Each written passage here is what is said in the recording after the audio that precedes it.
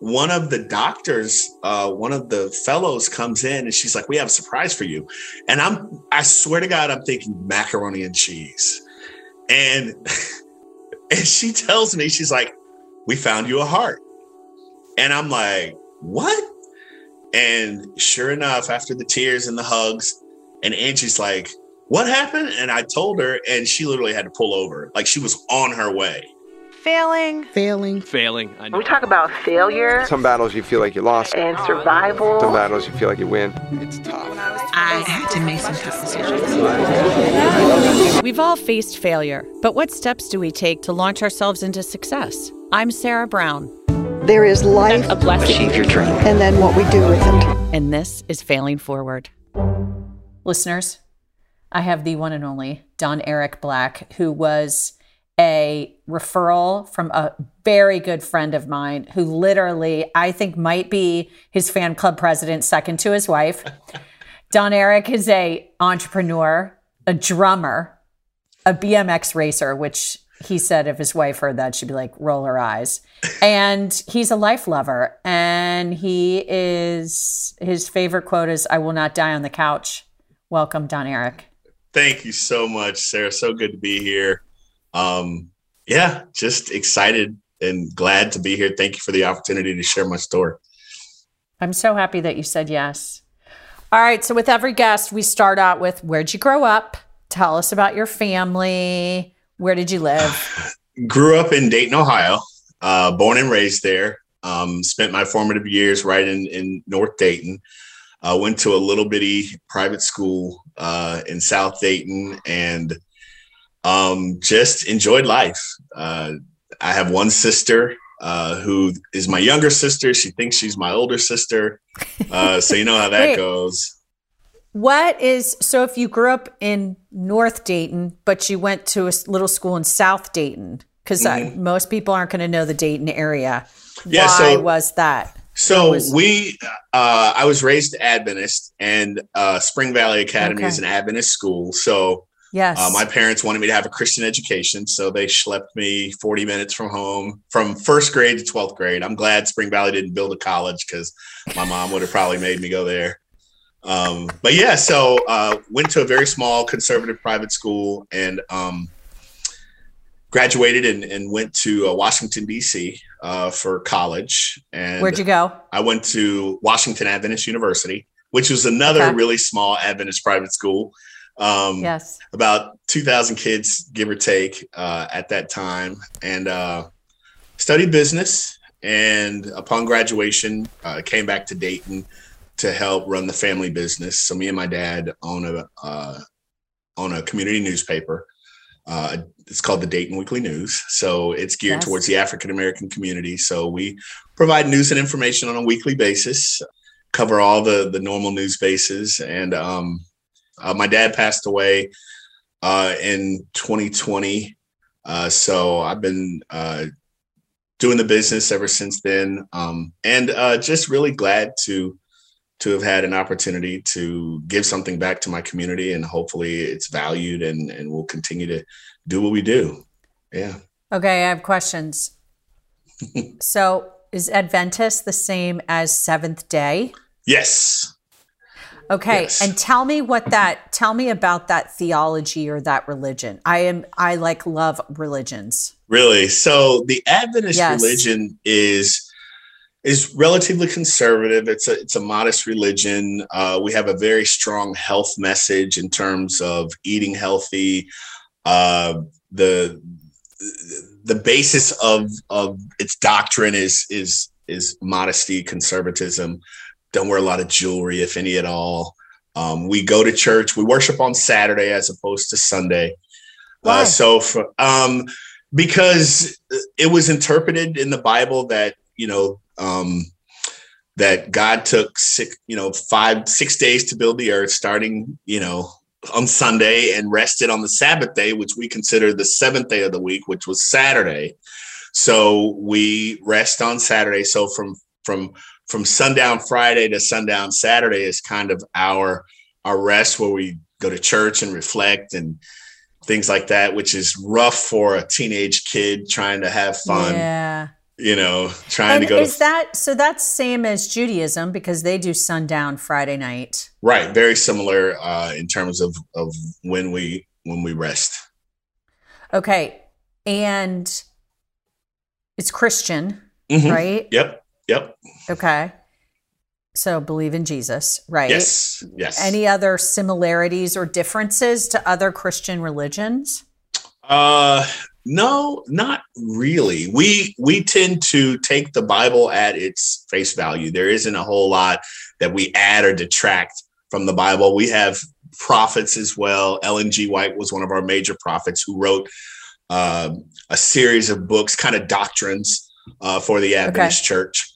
But it's some people have described it in the past as cult-like. It is pretty conservative. It can be sort of a bubble religion, but I would steer clear of calling it a cult. But you have fringe groups in every religion, so yeah. Do you still practice?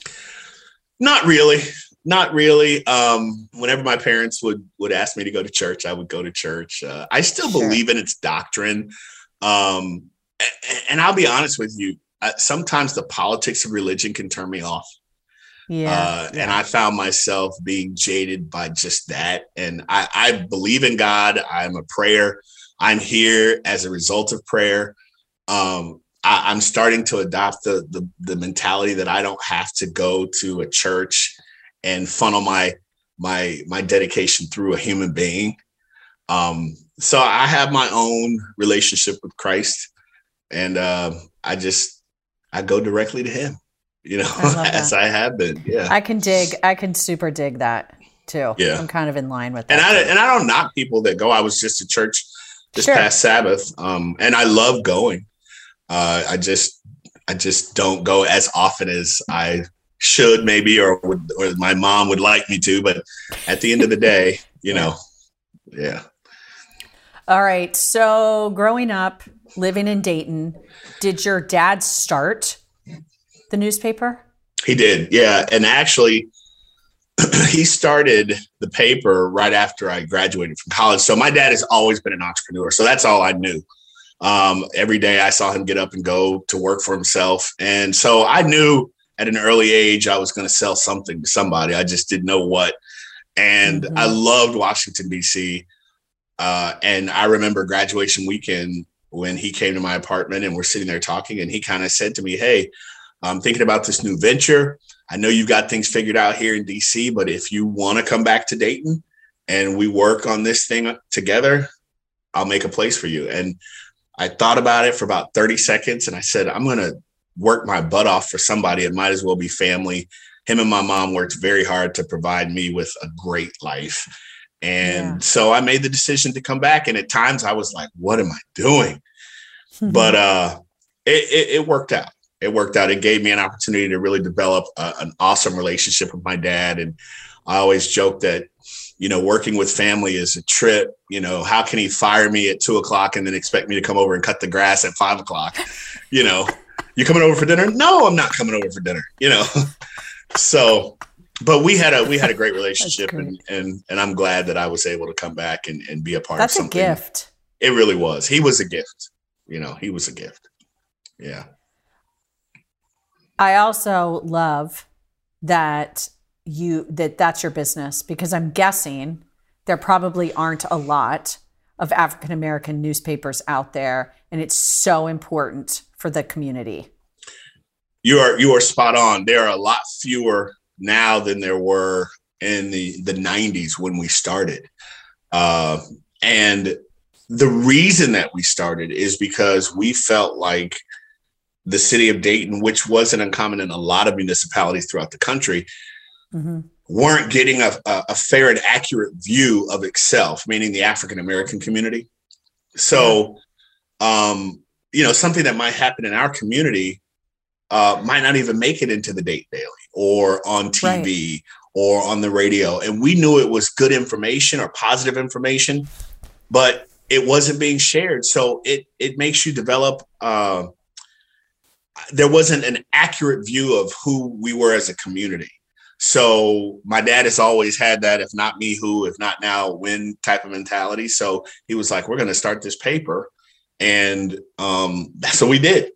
We started it in our first issue hit the streets in November of 1993, and we're still pumping them out today. Yeah. So awesome. Yeah. And since then, so some of them have closed, you said. How did you all weather that storm? Oh, that's a really interesting question, because my father is the original self-made man. Mm-hmm. He's never really taken no for an answer. If he's passionate about something, he would just do it.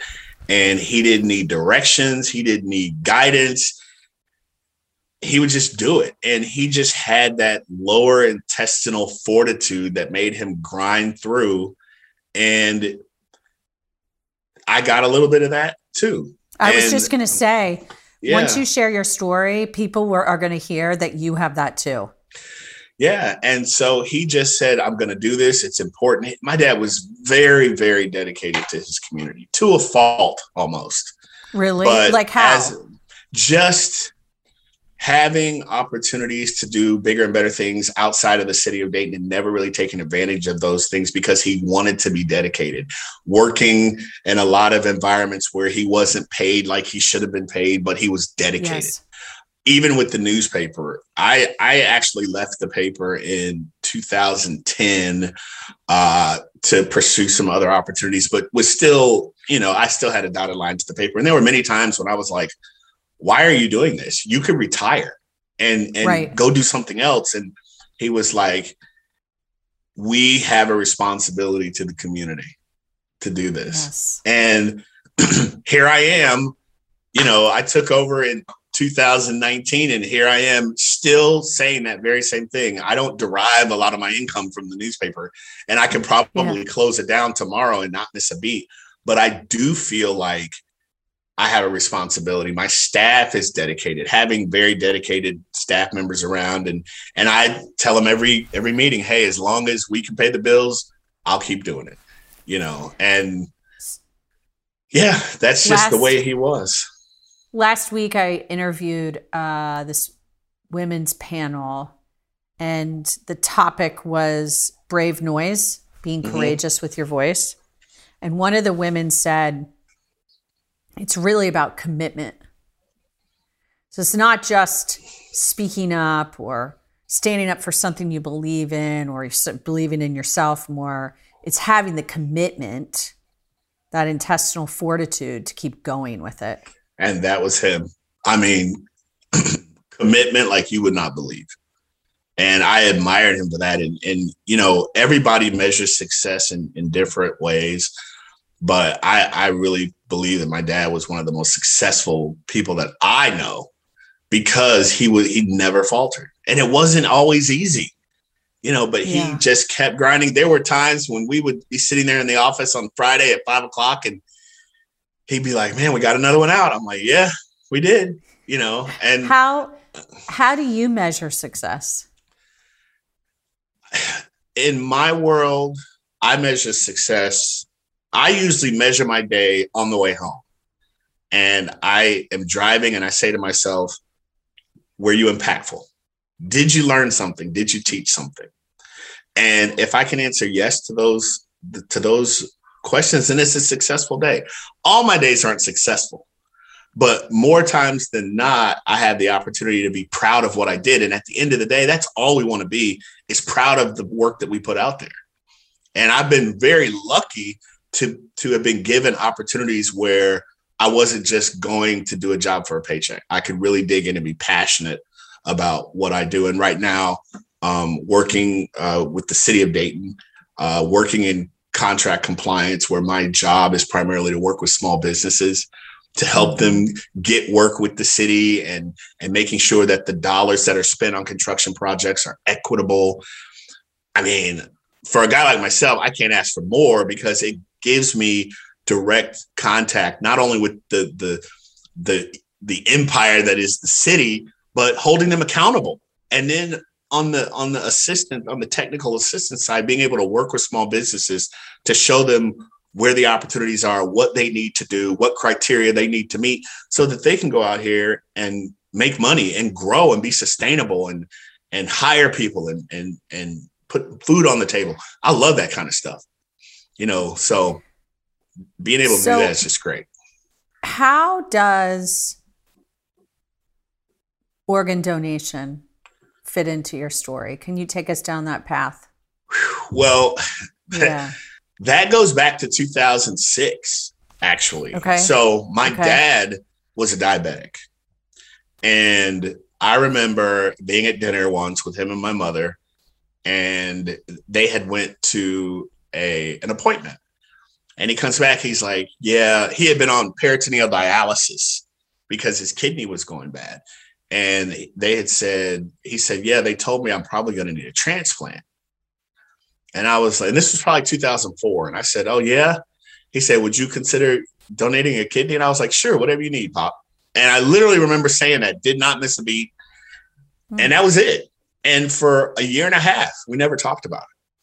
And, another appointment came up and they said, yeah, it's time. And I said, all right, well, what do we need to do? So I got tested and went through everything. And they were like, you're a match. And I was able to donate a kidney to him in 2006. That was life-saving, for him and me. Because he lived until 2020. Yeah, so he had it for, it was very selfish of me because I wanted him to stay around, and I had him for an additional 14 years, and we were able to build a business and had many experiences together. And so that was my first interaction with organ donation. Okay. And when that happens, are you scared? No, not even a little bit. What? I'm a weird dude. I don't really worry about things I can't control. That's called stress. And I don't really get stressed about stuff. I did my research. I have a really good relationship with the man upstairs. And I said, if you want this to happen, put me in the right direction. I'll do my part. You do your part. And I never worried about it. That's unbelievable. It's unbelievable. So amazing. I never worried about it. We had a textbook transplant, although he did get sick and was out for a couple years. So I ran the business from like 2006 to 2008 because he had stenosis of the spine, which we realized. But his kidney was great. But he did get sick. And so once again, he was able to come back from that and everything was good, So, but yeah, it wasn't about being scared. It was just about trusting the process and realizing that, the man upstairs has got me and I really don't worry about anything. I know it sounds weird. No, it doesn't. No. It sounds amazing. Yeah, well, I appreciate that. Yeah. All right. And keep going down that. So I get the transplant. Everything goes fine. I go back to my normal life. And in 2009, in the fall of 2009, about a week or two before Thanksgiving, I was watching TV and I felt like I was a little short of breath. And I couldn't shake it. You know how you can't catch your breath? Yeah. And I didn't know what was wrong. I felt really full.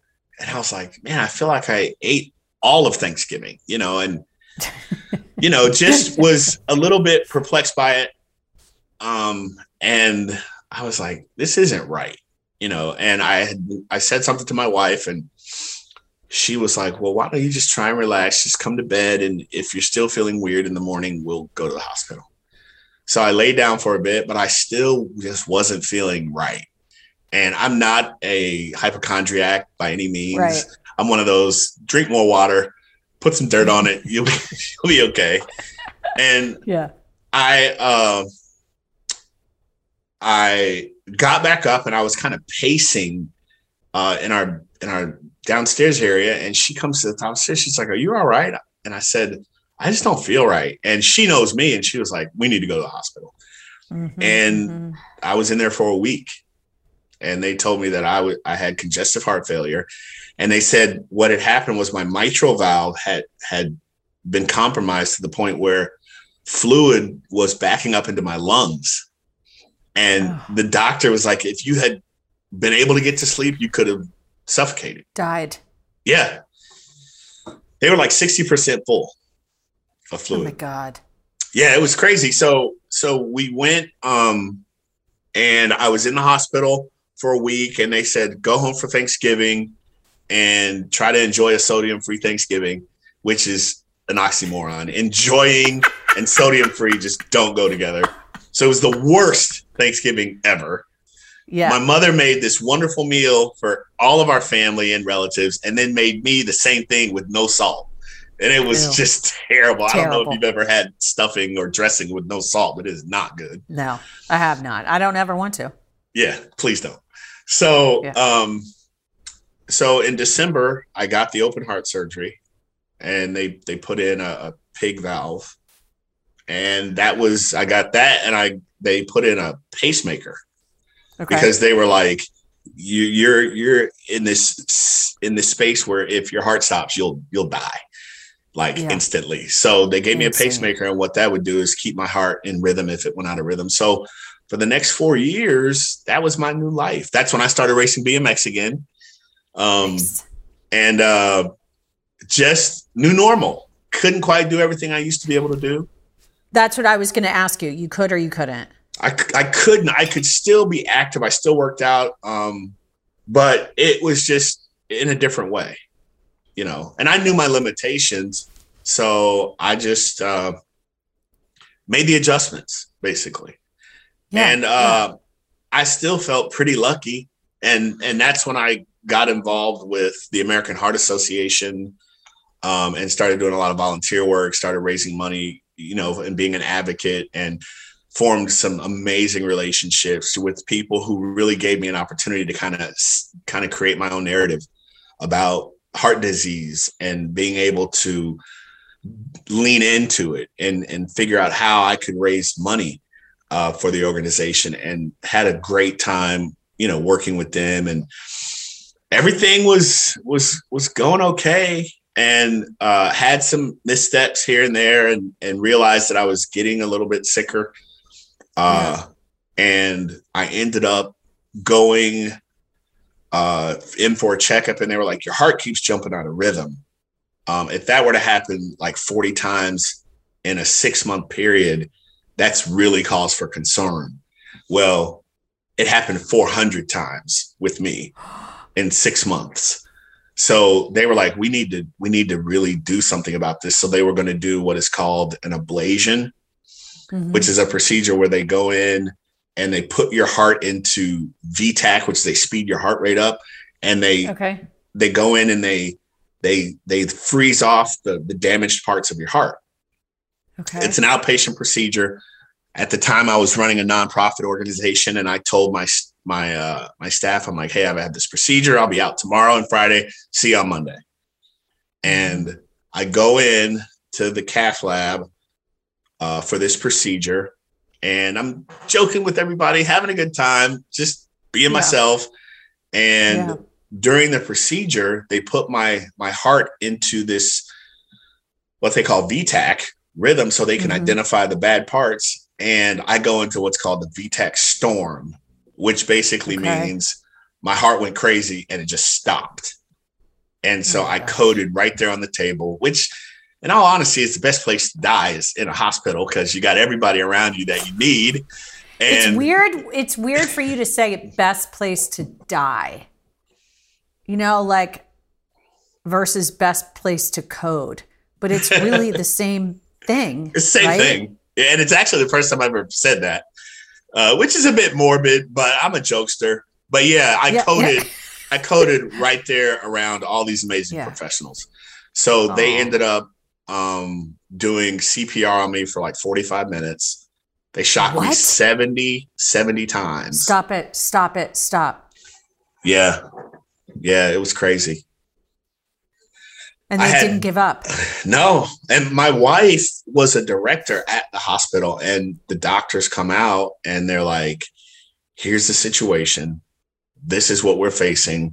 What do you want us to do? And she's like, everything you can do. And they're like, okay. And they never gave up. And I had burn marks on my chest and my side where I was from the paddles. Yeah, it was crazy. Now this is all secondhand knowledge because I wasn't able to remember any of it. But I woke up like 3 days later, and it was just it was crazy. So I was in what should have been an outpatient procedure ended up being 11 days. Oh my goodness. And I left the hospital. And we went literally within the next week, we were at Cleveland Clinic. Okay. What did they say? Well, I'm a hardhead and I go to the clinic and I'm moving pretty slow at this point. And within a couple of hours of examining me, the cardiologist was like, yeah, you're going to need a heart transplant. And I literally scoffed. I laughed a little bit. I was like, that's not going to happen. In my head. And he was like, yeah, this is what's going to happen. And we need to start the workup now. No way. And I was like, oh, geez. And so that was in 2013. So for the next 2 years, I was going to Cleveland from Dayton once every couple of weeks, monthly to get these checkups. And they have this whole protocol that you have to go through. To get on the list. And what's so funny is that it was evident that I needed a heart transplant, but I wasn't sick enough to get a heart transplant. Yes. So they were like, we want to get you pre-screened. So when you're sicker, we'll already have all that we need. And they didn't lie. Sure enough, I got sicker and sicker. And it got to the point where and that was, I've never really been depressed, but I was still trying to live my best life. I had signed up for graduate school and I was running a company that I really loved. I had 23 employees. And I remember giving my staff 2 weeks off at Christmas. And I spent the whole time in the office every day, just something said, get your stuff together. And so I would go in every day and work. And the day that I was supposed to start back to work, that everybody was to come back to work, I could barely move. And I told my wife, I said, just wake me up at noon, and I got into work and I had missed like 30 calls.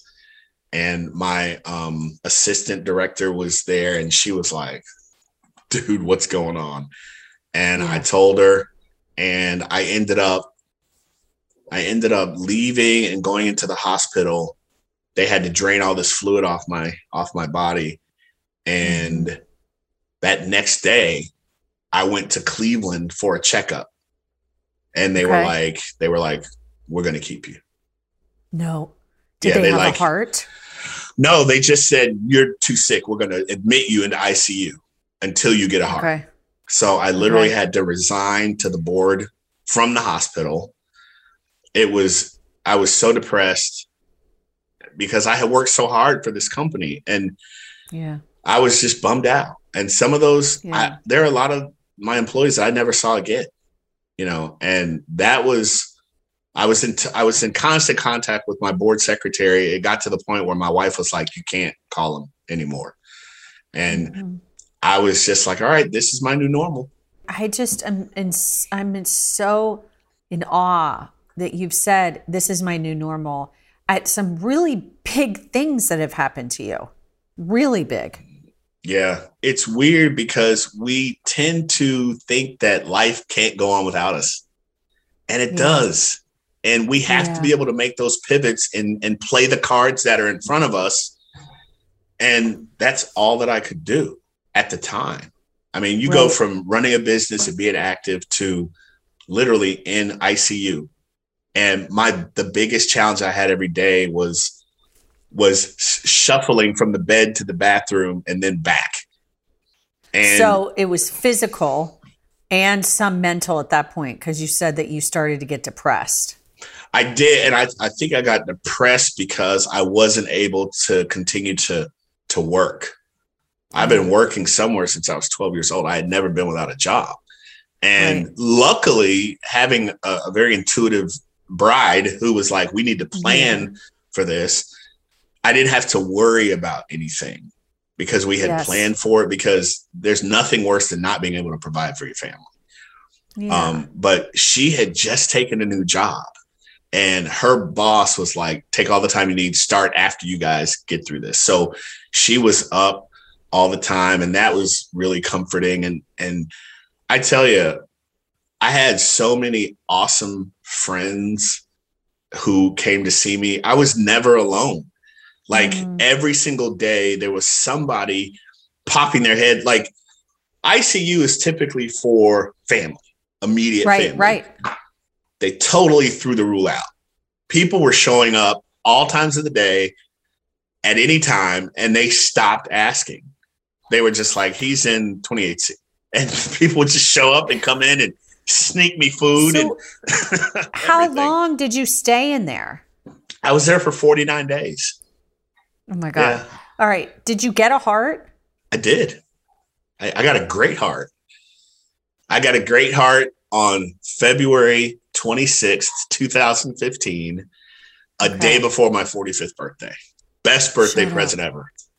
Yeah. It was amazing. So I know that you're going to have another surgery. I am. So I was thinking that's not the heart. That's not the heart. The heart I got 6 years ago. Now, what's funny is that, you know, you get this life-saving procedure and you have to take all these drugs that kind of trick your body into thinking that it's supposed to be there. Well, the anti-rejection meds not only save your life, but they just tear up everything else. So a lot of transplant patients will develop like really aggressive skin cancers, which I have, or other organs will be compromised like kidneys. And now, mind you, I only have one anyway. Right. So yeah. Oh my gosh. So with all this knowledge, kind of figuring out that at some point I was going to have another surgery of some type. You knew that. They tell you that. Yeah, it was pretty much a given, you know, and you just hope you can hold on and continue to live a great life, knowing full well that at any point in time, something could shut down. I'm still the luckiest guy I know because it could have been so much worse. But can I ask you something? Sure. Because I've never asked anybody this question. And if it's too like personal, you can be like, no. When you're faced with the fact that like, I could maybe not wake up tomorrow, how do you accept that?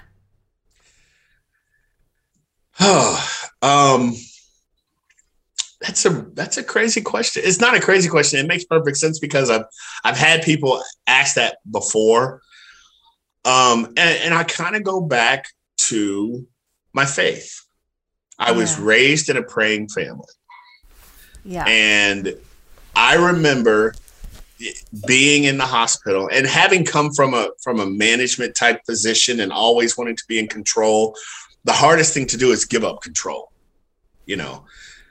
Yes. And I remember being in the hospital and tapping into, you know, my relationship with God. And I would always wind my day down about 7:00 PM. I'm shimmering into bed and I'm like, all right, this is where I'll be.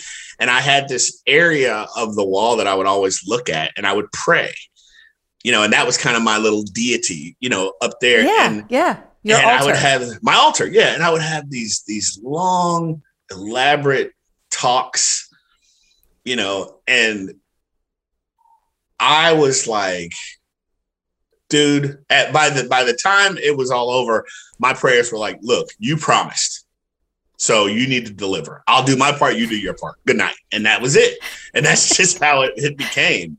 But the answer to your question is, I'll go back to something I said earlier. I can't worry about those things. Either I'm going to worry about it or I'm going to pray about it, but I can't do both because they cancel each other out.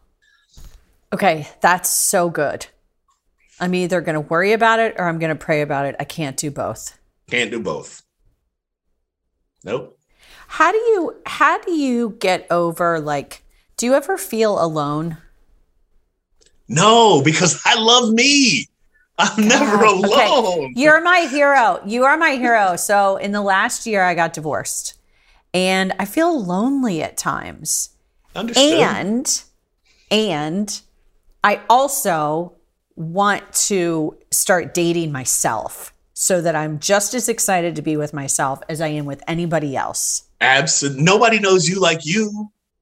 And and the reality of it is, if you can't be good by yourself, there's no way you're going to be good with somebody else. Guess what I'm doing? What? I'm going to go on vacation with just me. I've done it, and it's great. I called it a walkabout. Where it was just me. My wife, the first time we did it, she went to California. I had always wanted to go visit Minneapolis, Minnesota, and go to Prince's mansion. I knew you were going to say Paisley that. I knew Park. you were going to say that. She wasn't really interested, and I was like, I'm going. And I flew into Minneapolis. I bought my tickets. I got a hotel.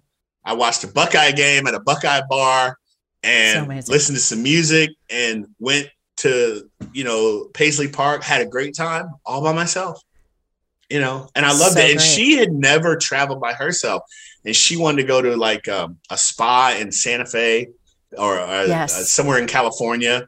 And she went. And then the next year I went and sat on a beach in Florida for 4 days.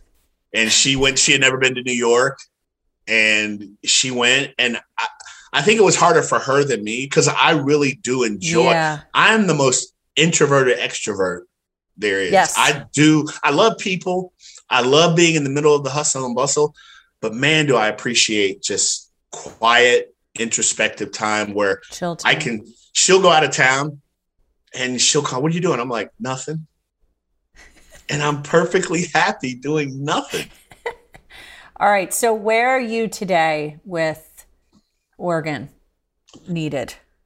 So we started, I get regular checkups, and they noticed that my creatinine level had continued to get a little bit higher and higher. And I had an appointment with my nephrologist, and she was like, hey, buddy, we're going to need to start to prep you for a kidney transplant. And knowing that at some point it was going to happen, but still being the skeptic, I'm like, I feel great. Kind of like the heart thing.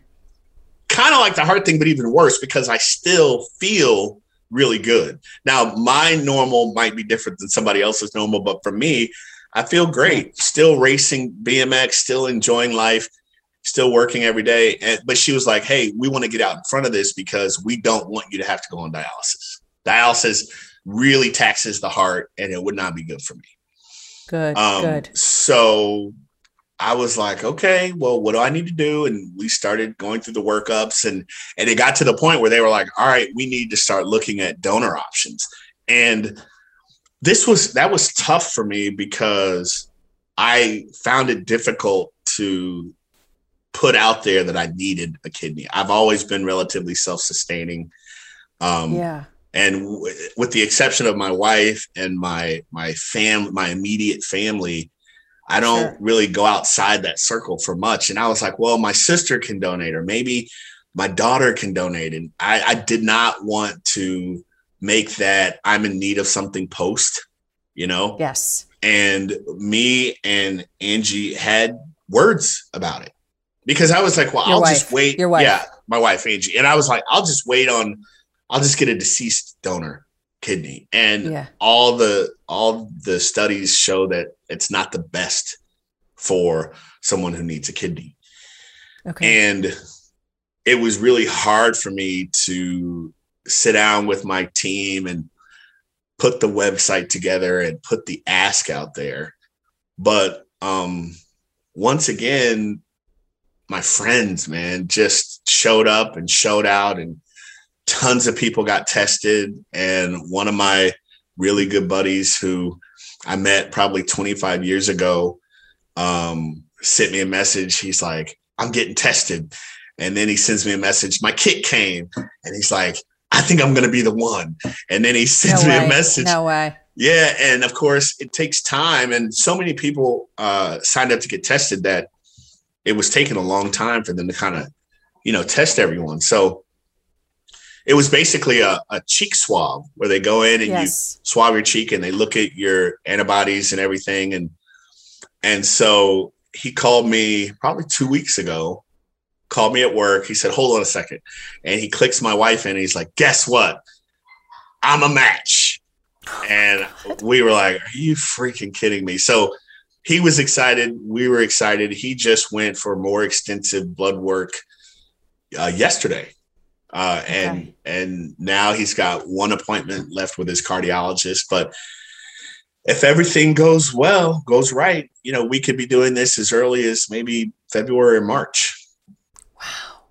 Yeah. So the crazy part of this is when our common friend, shout out Rhiannon Hoeller, called me when she was on vacation with you guys.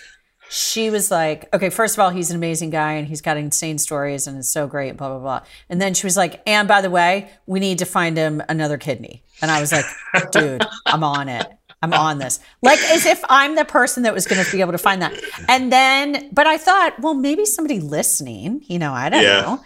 And then when she told me, I was like, literally, I think when you told her, she told me and she was so excited. And so great. Yeah. Great and great. And then here's what's going to happen. You're going to have to come back on the podcast and share about that journey because I feel like this journey is a little bit different because you said that like, it's almost like you had to ask for help and receive at the same time. Yeah. The heart situation was a bit different because both are in the hands of benevolence. Both are in the hands of people who want to help because I never met Eric, my donor.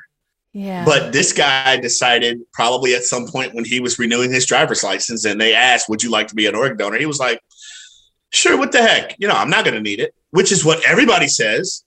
And he checked the box. Right, totally. He checked the box. And I'll never forget the day that they came in my room and told me, it was like I said, it was my birthday. It was the day before my birthday. And I was the youngest person on the unit.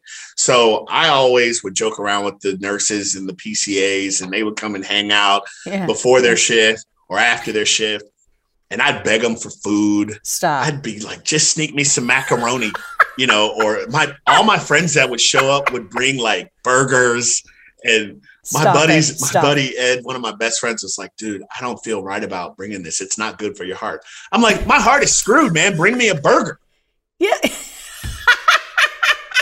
So when they all came into my room, Angie was on her way because she would come up from like Thursday to Sunday. And we were, I totally forgot. We need like 2 hours because there's a lot, but they had decided to give me a total artificial heart. All right, which means I was getting worse. And they were like, we're going to take your heart out, put a fake heart in just to give you a little more time. And I was like, whatever, dude, let's just do it. So that next day I was going to meet with the team to talk about the procedure. And I'm laying there, 5 or 6 nurses come in and they're like, we just want to wish you a happy birthday. I'm on the phone with Angie. And I said, well, why don't you sing happy birthday? I put Angie on speakerphone and one of the doctors, one of the fellows comes in and she's like, we have a surprise for you. And I swear to God, I'm thinking macaroni and cheese. And she tells me, she's like, we found you a heart. And I'm like, what? Oh, and sure enough, after the tears and the hugs, and Angie's like, what happened? And I told her, and she literally had to pull over. Like she was on her way. Oh, stop. Yeah. And so, they're like, all right, we got to get ready. And so I had to go through, the routine of getting ready. And that was at 8:00 on the 25th of February. At night? Yep. At night? And then at 1 a.m. on February 26th, I went in to the room. And there's a bunch of people in there. And guess what they're playing? 80s music. Guess what comes on?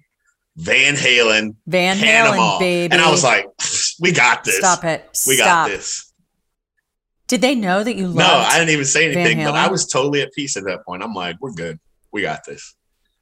And yeah. Okay, listeners, what you didn't hear was that before we started talking, Don Eric was telling us that he loves Van Halen. And anyway, that's crazy. All right, I mean, I want to talk to you for another 2 hours, but we're out of time. So thank you for spending the time and moving this up in your schedule, making the time for us, and also for just being such an incredible human being for people to learn from. It's not me. I always say God takes care of fools and babies. And I haven't been a baby in a long time. So he's just looking out for me. And that's just it. And it's my responsibility and my charge to tell my story. And hopefully it'll move somebody in the right way, you know. So the person that I interviewed right before you, I shared this quote with her because it reminded me of her. And I have to say it because it totally reminds me of you too. So listeners, I'm sorry you have to listen to this quote twice, but it is really good. Maybe you've been assigned to this mountain to show others it can move. Man, that's it. That hits. That hits. That might end up on my Instagram tonight. Yeah. I'll screenshot it and I'll send All it right. to you. Maybe you've been assigned this mountain to show others it can move. Thank you. You are so awesome. Happy New Year. I look forward to seeing you in person and reconnecting. And I'll definitely tell you part 2 whenever you're ready. I can't. You tell me when you're ready. All right. I'm on it. Thank you. Have a great holiday. I want to thank everyone behind the scenes, especially Adrian Donica and the team at Gwyn Sound. Also, please find us on social media outlets at Fail Forward Pod.